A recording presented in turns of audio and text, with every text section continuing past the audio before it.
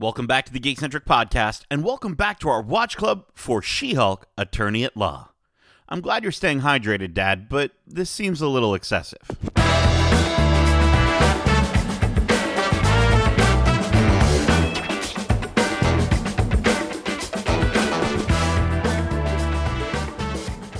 Welcome to Watch Club. My name is Nate, and this is our watch club for She-Hulk, Attorney at Law, Episode 2, titled Superhuman Law, directed by Kat Coiro. If you're joining us for the first time, this is Watch Club, our weekly review series, kind of like a book club, but way better. Keep in mind, we will be going into full spoilers for this series and the MCU in general, so if you haven't watched this week's episode yet, be sure to do so, and then come right back in a snap. Now, before we're asked by our boss to defend a killer of our cousin, let me introduce our wonderful Hulksters joining me in the courtroom this evening. First up, he's the judicial, jaunty, and jazzy jellybean of justice. He's Justin the Lawman Lawrence. I don't know if I sound like a really great lawyer with jazzy jellybean, but I dig it enough. I think it describes me as a person, jazzy and a jellybean. I love that, so... Perfect. Right, and I think in this kind of world, that's one of the lawyers that Jen she might have to work against the jelly bean in a case. I don't know. It could happen. And sitting on trial next to him, he's ready to dismiss the deliberation of the deposition given by the defendant of the defenders. He's Darcy the Dank Devil Hudson. I mean, to me, Justin's name just sounds like an 80s wrestling persona or something like that. Just, right? The Lawman Lawrence. Like, the jazzy jelly bean, the Lawman Lawrence. Just comes out in a giant jelly bean suit, dude. He's got big sunglasses with a briefcase. On. Yeah. With a briefcase. Right? Yeah, because I'm going to get serious, bro. Oh, I love it. Oh, I love it. I love it. You'd be definitely like a grape flavor, I think. You'd be a grape flavor. Jelly bean. That's I'm looking at it right now. So last week we discussed what might trigger you to Hulk out. And Justin, I'm so sorry to say that Kevin called you out and said that you like to smack your lips together while you're eating. I haven't personally experienced that. I don't know what he's talking about. I specifically do it around Kevin because he's so but he just doesn't know that. I purposely do it. Like I literally go, yeah. Right? But I've sat across from you who's enjoyed many of meals, and I've actually witnessed you very much enjoy a meal to the point where it was sensual. It was a very sensual experience. Yes, I can attest to that as well. I'll still keep the mouth closed, but you can have some fun with your mouth closed if you know what I mean. But yeah, okay. Well, this week around, I wanted to ask, what obviously we don't have Natasha around, to sing us a lullaby. I wish we did. That would be wonderful. But what do you do when you're all hulked out? What do you do to calm down? Mine's just listen to music for sure. I mean, again, I'm usually mine hulking out comes from the lack of my go-to indulgence. Then some music and probably some of that indulgence would definitely bring me back down to a more sociable level. There you go. Yeah, some green stuff. Yeah, I can relate to my dankest dude. The green herb can sometimes calm the nerves and very much do so for myself on both a personal and medicinal level. But I would have to say also, if I'm getting stressed about a situation, I just remove myself from the situation. I think that's the best course of action. If something is bothering me, if it's work, if it's anything, if it's a project that I'm just can't get my head around, I'm getting frustrated, reassess and then reapproach. And I tend to do that. That's kind of my go-to for how to de-stress myself out of a situation. That. It doesn't fit the jelly bean lawyer wrestling persona. It's very practical, right? But it's not so silly and. But I can see your jelly bean jumps in the ring and he's just like for a commercial or something, an ad. He's like, the green herb calms the nerve, brother. Like something like that. I don't know. Could work. You guys are coming up with some great wrestling gimmicks for me. I love it. I'm writing them all down. Let's do it. I actually, honestly, for me, and Darcy, you might kind of get into this one as well. And Justin, I enjoy some incredibly relaxing video games. I think for a lot of folks, a lot of people, Sure. they think that video games are only able to be one thing for people, but it can be many different things, many different experiences. Obviously, you've got your Animal Crossings, you've got your Flower, right, as an experience that you might want to have. But honestly, I'm not going to lie. Sometimes after a long day, and I'm just at work and I've been hulking out at work all day, I just want to jump into some Doom and blast some demons' heads off.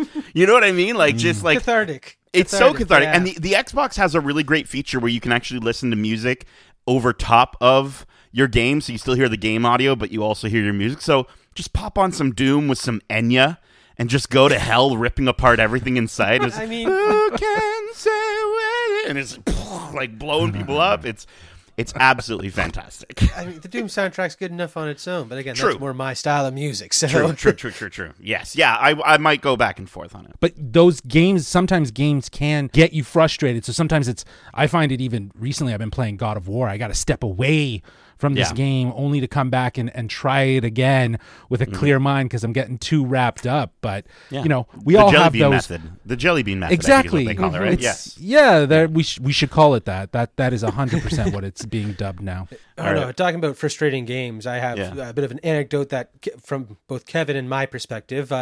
Growing up with Kevin, I've seen him throw not one but two controllers so hard that he's broken them in frustration.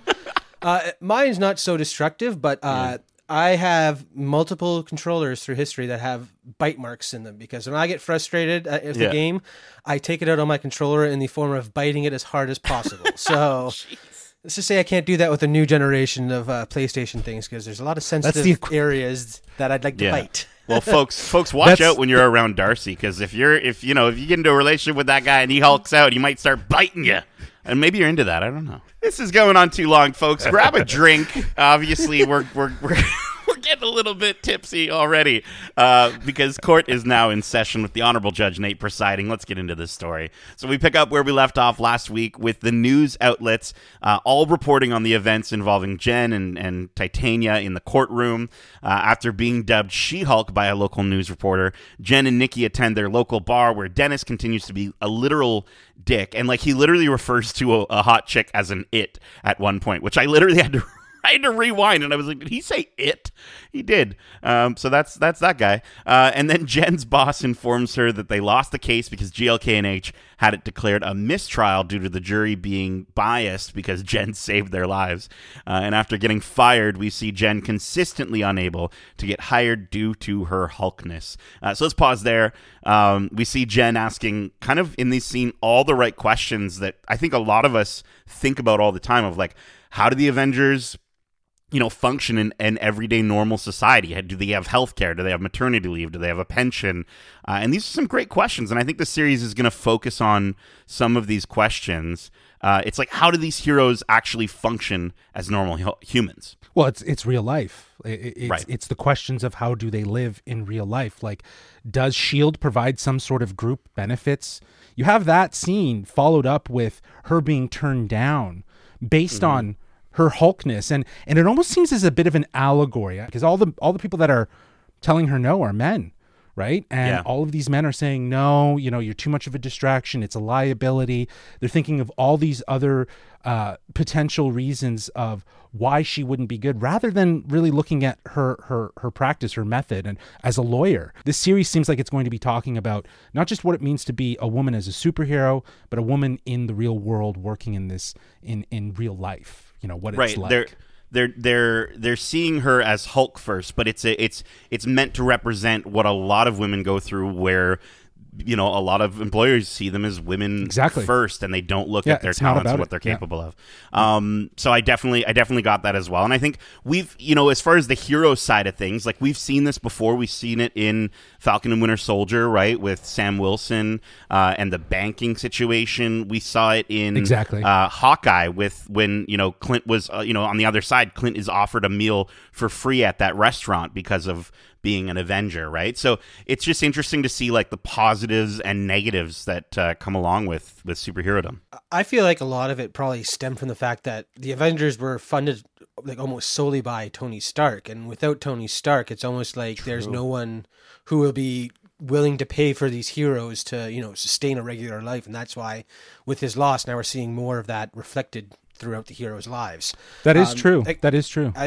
Yeah, and before we go on to anything else, too, I just wanted to mention the fact that from the comic books, I love the spin on the Titania character, however you say it, and the fact that now she's a superhuman influencer, which again is the show is very of the moment, has a lot of relatable things that we can see in the real world, and again, here we are as an influencer just doing crazy things because people watch them. Like I thought that was a very on the nose adaptation for sure. And you can tell she has her own PR person, because in like the lower thirds of the news reports, it just says an unfortunate misunderstanding, and this is what their lawyers are saying, or her lawyers are saying, like the result of an extreme case of low blood sugar.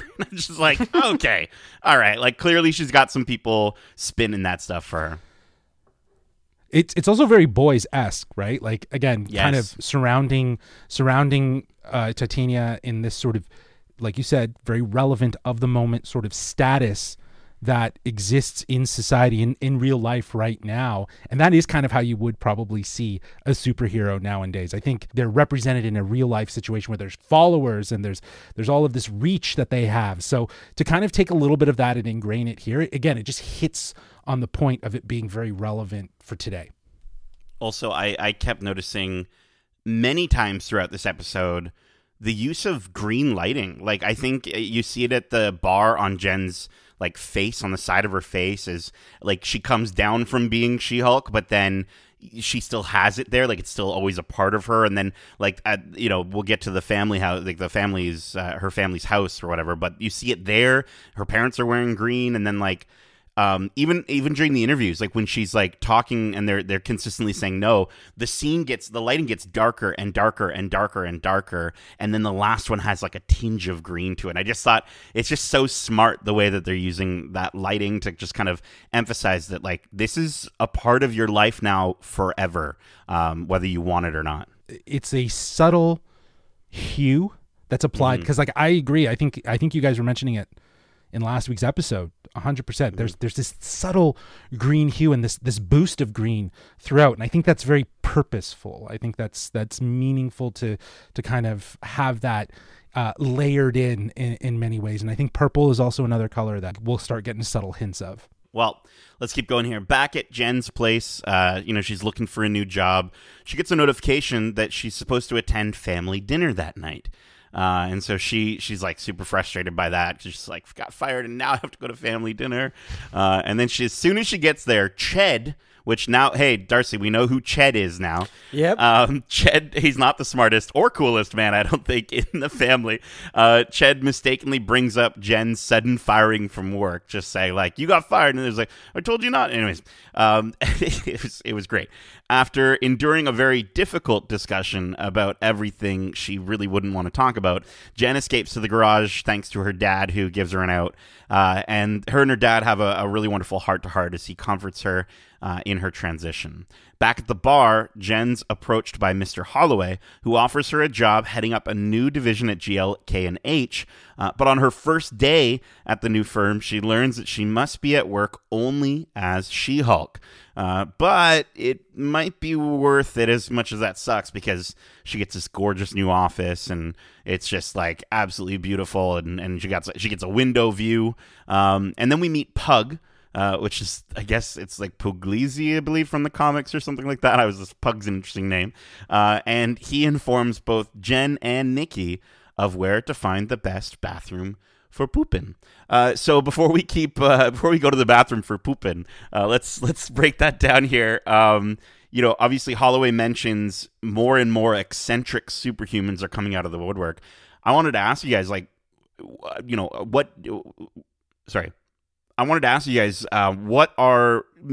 do you think is a reason that we're seeing more and more of these eccentric superheroes showing up? And is there anyone that you would you would love to see, that you could dig deep into the toy box of Marvel Comics and pull out? Well, that's a question for Darcy to answer for sure. But I think at least the first part of that question, in regards to why, I think it is to open up the idea that the Marvel universe, it's more out in the open, and I think that is sort of the evolution. This universe has gotten bigger. Even Vision says it in Civil War, and we're now at a point where I think we're going to hear more about various power centric people in the MCU. But yeah, Darcy, I would love to know who you'd love to see. Well, it's hard for me to pull some names out of my hat here. There is one that I can't remember his name, but he's just a bear that talks, and he's like a an anti-hero type thing. He lives on the West Coast, and he's in an Ant-Man series. So I mean, if we're on the West Coast, that's making me think West Coast Avengers with all the fun campy characters they have out there. That could totally work. Well, I'm just saying because I was looking up. I think Ursa Major might be the character's name. Something like that. But here's the deal. That actually would make a lot of sense because on the back of behind Jen on her shelf, she actually has the UCLA, like the bear is the mascot of the UCLA team. So like that could totally work where like she thinks that she's defending the mascot, but it's a literal talking bear. That would be hilarious.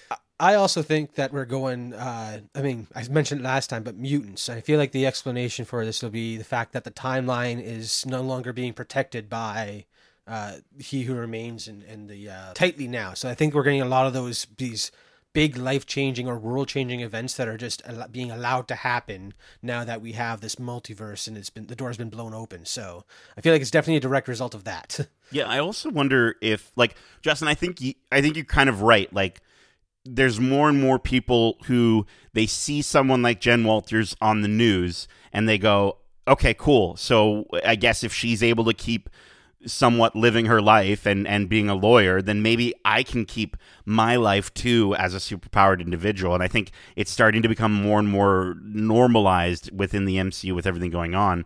And I'm wondering if this is kind of what spurs the Defenders. Like, I'm wondering if this is kind of where we sort of get the kick for the Defenders. Obviously, we know based off trailers that Daredevil is going to be in the series. I think maybe Frogman is going to be in the show. Yeah, that's been confirmed. That's been confirmed in the trailers. So I think it would be, but I think honestly, if I was to pick somebody that I want to see, it's got to be Jessica Jones. I think it would be really sick to see, like, maybe at the end of the season we just see her prosecuting her in court and like her lawyer is Matt Murdock, and like that could be the first time that we're seeing Jen meeting Matt Murdock but not Daredevil, right? Like maybe he's Daredevil for the majority of their relationship, and then at the end of this series we get to see all three of them in the room. I think it would be a great way to kick it off to bring the Defenders into the MCU.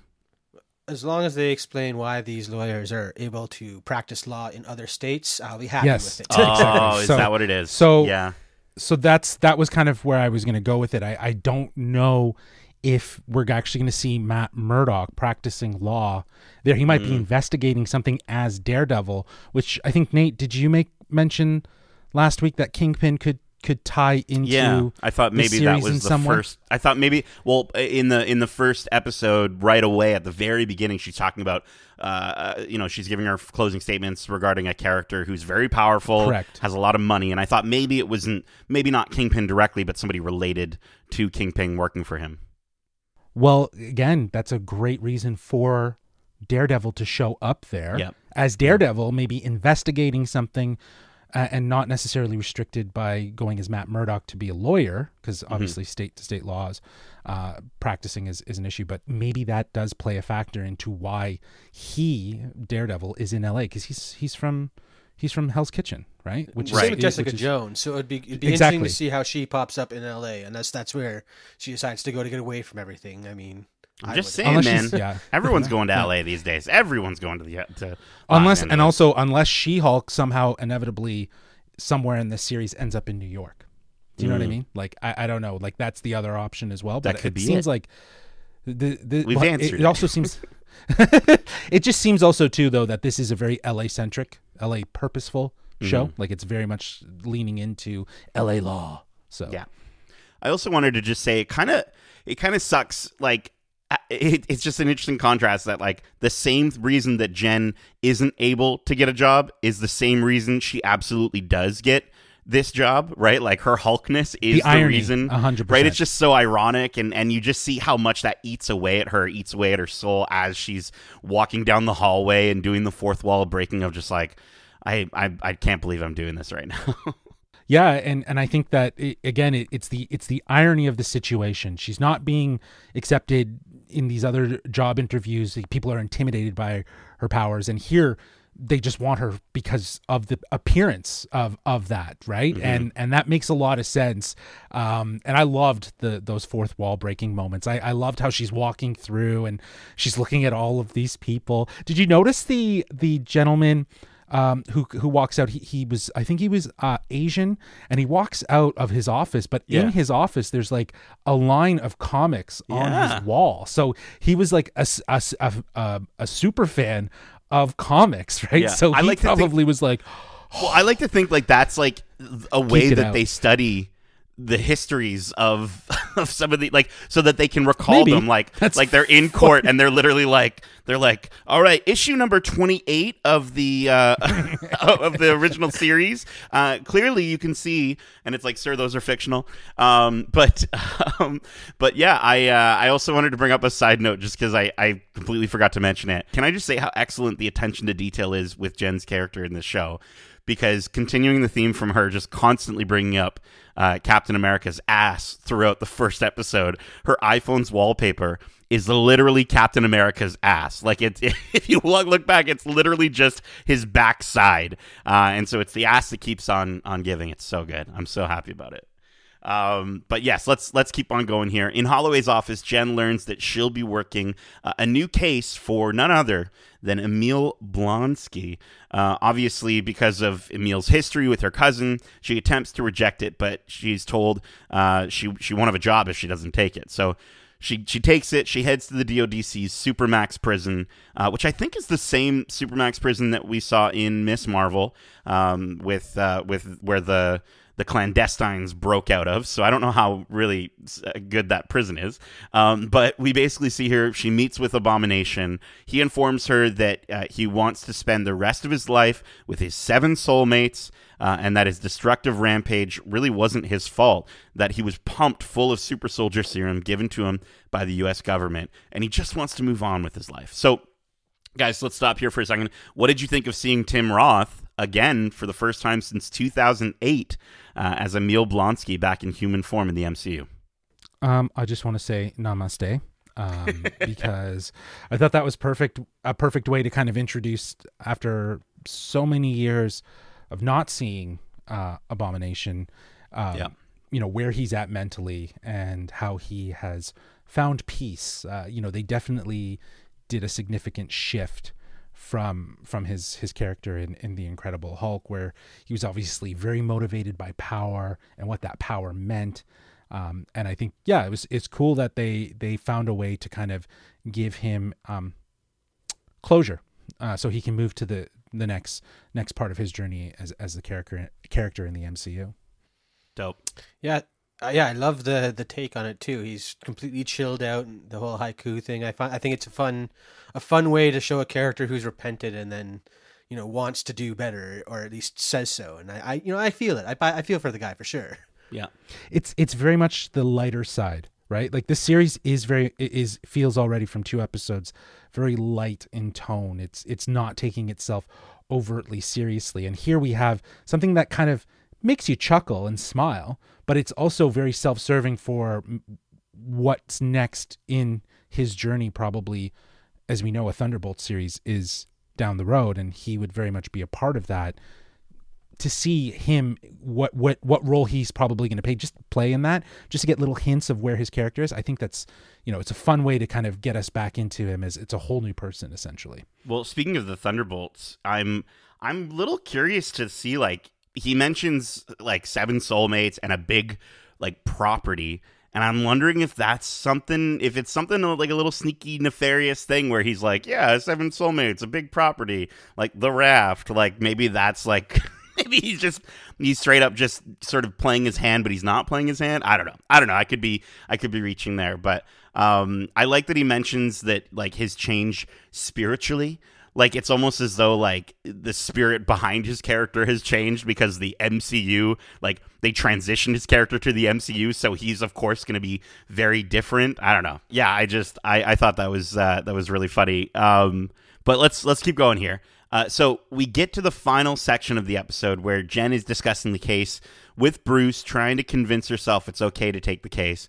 And he encourages her to take the case by letting her know that, listen, that fight was so long ago, it's behind them.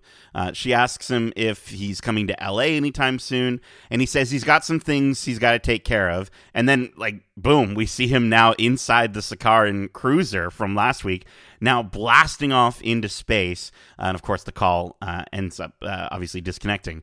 Jen now finally ready to accept the job.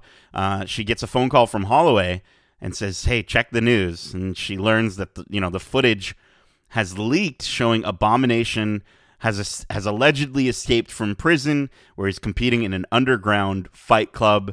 Jen says that sucks, and the episode's end. Or the episode ends. And then we do get a lovely sort of end credit stinger of her just helping her dad around the house, fixing a TV and carrying a bunch of water jugs. And so I wanted to ask like kind of two questions to sort of end off here.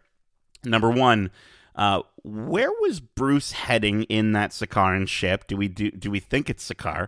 And two, with this footage now leaked, where do you think this places the series on the timeline? Like, is this something that happened recently, or is this like older footage at this point, right? Like I'm trying to figure it out. I'm going to go and say it's older, mainly because of that post-credit scene we got from Shang-Chi. Because in that scene, we still had Bruce with the sling on, and his arm was still injured.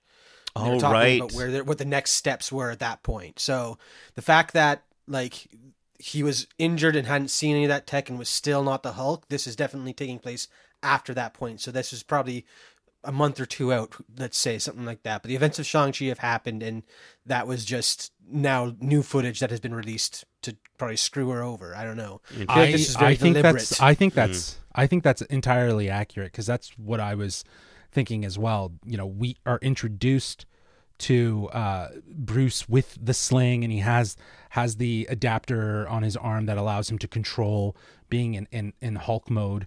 Yeah, I think in and around probably the events of them in the car, maybe a day or so before, he probably was meeting with Captain Marvel, Wong in the Sanctum, talking about the 10 rings, right? So I think that's a fair assessment. They wouldn't have kept that visual if it wasn't to at least connect that it's happened in and around the same time. It's definitely after. It's happened after, but they're close. They're close in the timeline. Yeah, I just feel like with that end credit scene from Shang-Chi that we're talking about, like in the trailers, we know Wong obviously shows up in this series as well. And so you'd imagine Wong would be probably pretty busy right away investigating whatever's going on with that. So like there's got to be, I highly doubt he's just going to like, I don't know. Maybe they show him in this series and he's like dealing with whatever is happening at that time, but I don't know. He's a material witness. They can easily bring him for questioning. I mean, if he's in the video with the Abomination, yeah, I'd ask questions. Yeah. I guess. I just thought, like, I don't know, getting a beacon, after everything that's been going on, and you see this like blinking beacon from these 10 rings. Like, I kind of feel like as Wong, the duty would kick in, and he would start to, maybe he would be taking things too seriously to regard anything to do with like Emil Blonsky. Like, he doesn't care. I don't know. But I did love how they doubled down on the joke that I just talked about with Emil, which, like with Bruce, just literally, they finally acknowledged the recasting of Ed Norton to Mark Ruffalo in such a fun way. And like, I think this might have been my favorite fourth wall breaking joke in the entire series so far. Like, I know we're only 2 episodes in, but just like a different person, literally. And then, she just like looks at the camera and goes, ha. Like, it's so freaking good. I was so happy with it.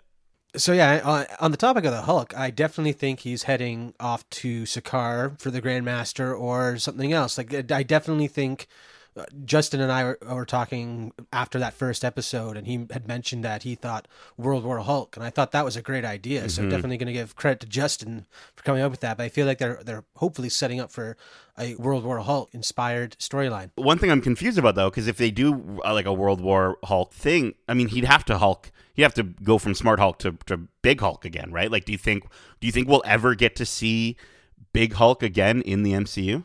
I think Rage Hulk is no longer a thing. I think if we see it, it needs to be for dramatic effect. It's like Banner has fully lost control of that bond that he currently has. But I think to do a World War Hulk with a Smart Hulk could be really interesting. It would be another take on the story. I like the idea of bringing back the Grandmaster. I like the idea you guys were talking about in regards to implementing the Grandmaster back into the storyline in a way that he wants his prized possession, his warrior, his defender. And, you know, we know that kill scene was removed. It never made its way into Thor. So maybe this is part of the reason why they wanted to keep him around, right?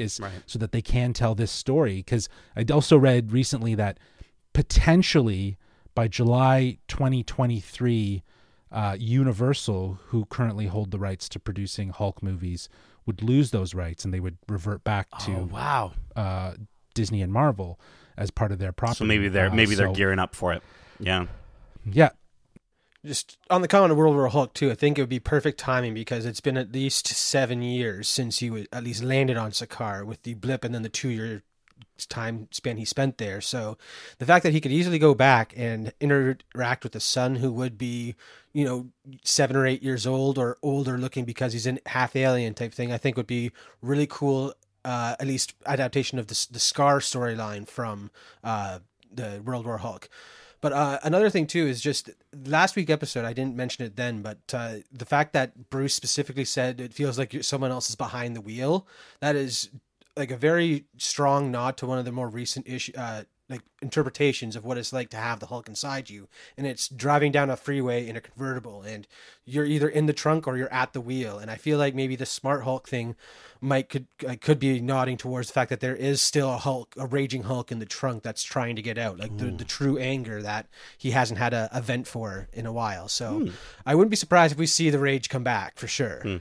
I think if we see the rage come back in a monumental way in a World War Hulk movie would be dope, because we have been sticking with Smart Hulk. So to see him go back to, I think the last time that we really saw him in this rage mode was Age of Ultron. Things changed after that, right?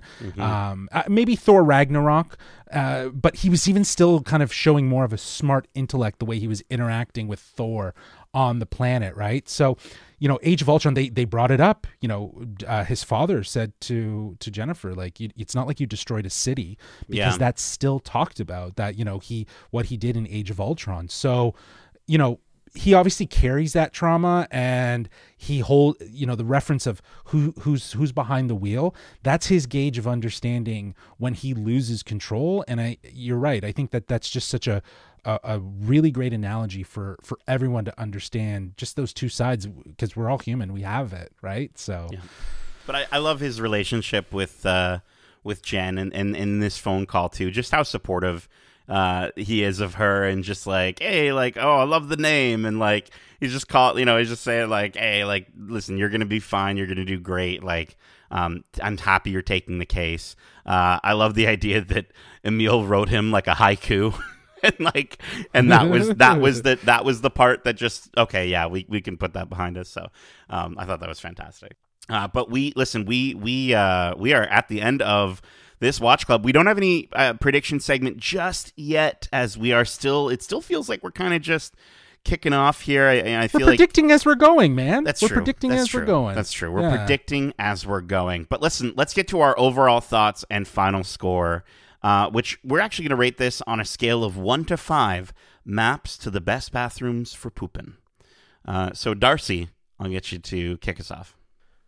Again, I like this episode a lot. The story was on point. I like the subtle nods to all the past events in the MCU, and maybe nods towards what is coming. So and again, with that last little stinger right before where, the footage is leaked, it's got that hook that makes you want to come back for more. So I really can't find anything bad to say about it.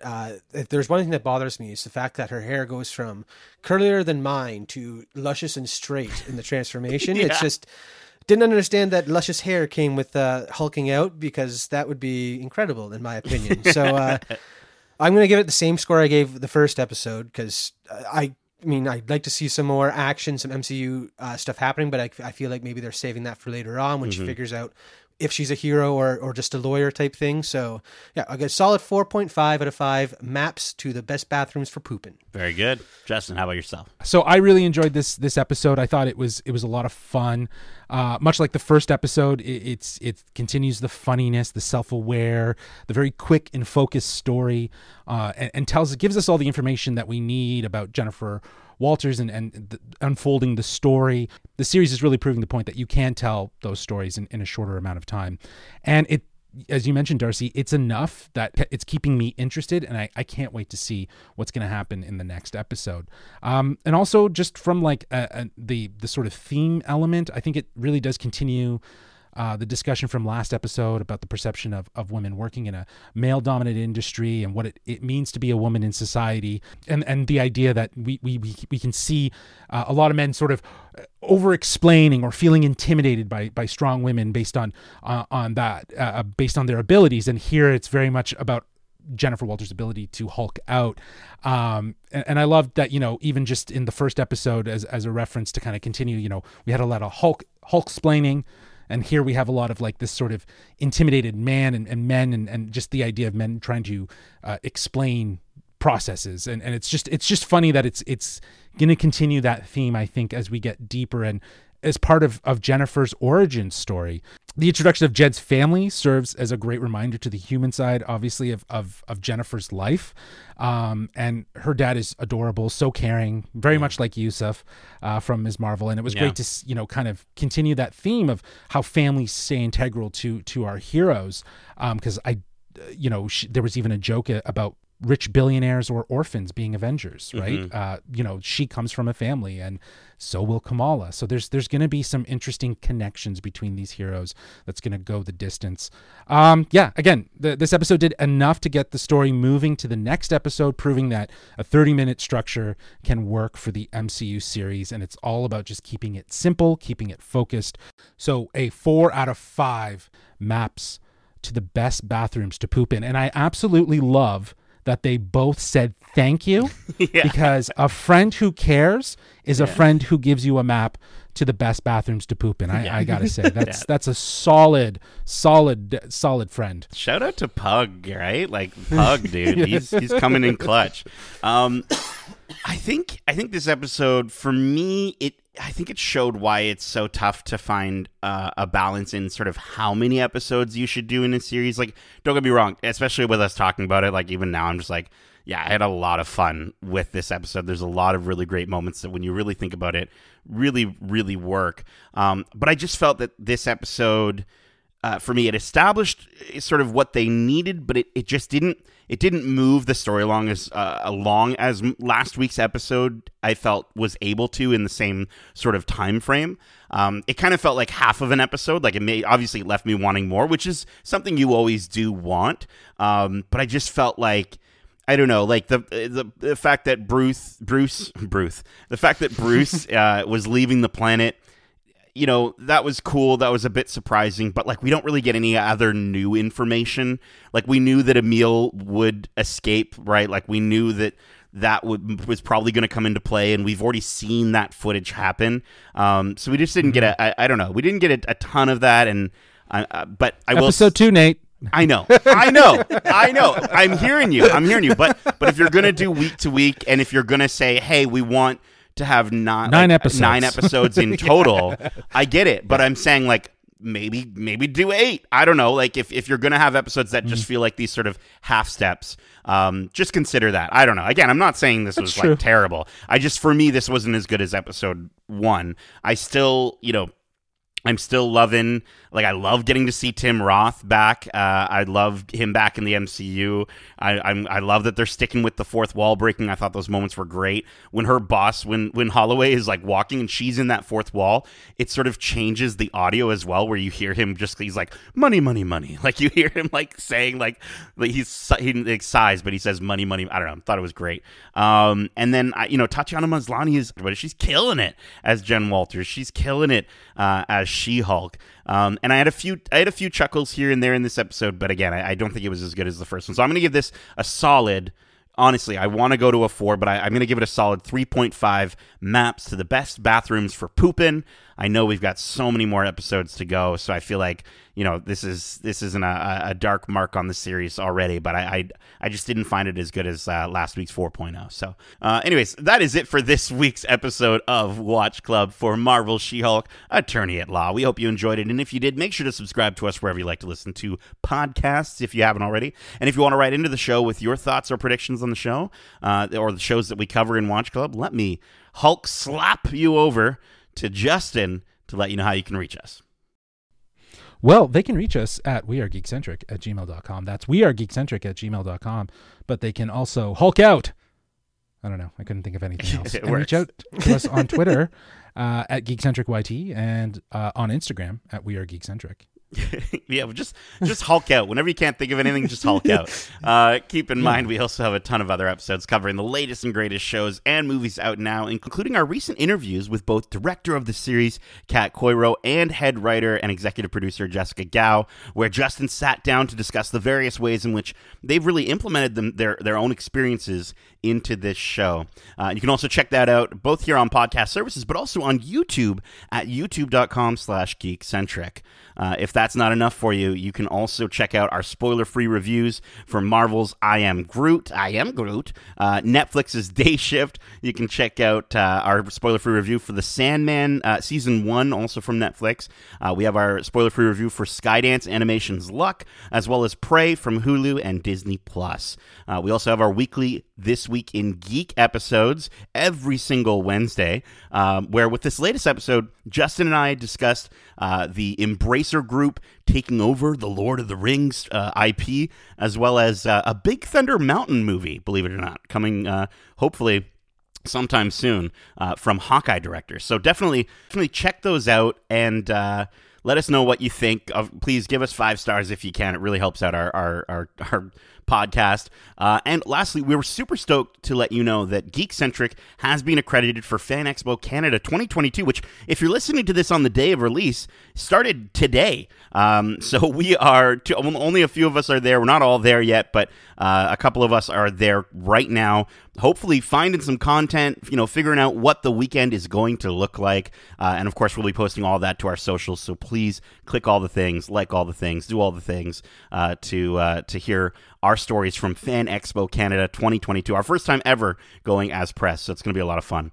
So again, give everything a listen, 5-star review if you don't mind. And Darcy, Kevin, thank you so much for joining me for this Watch Club. And as we say, Hulk smash!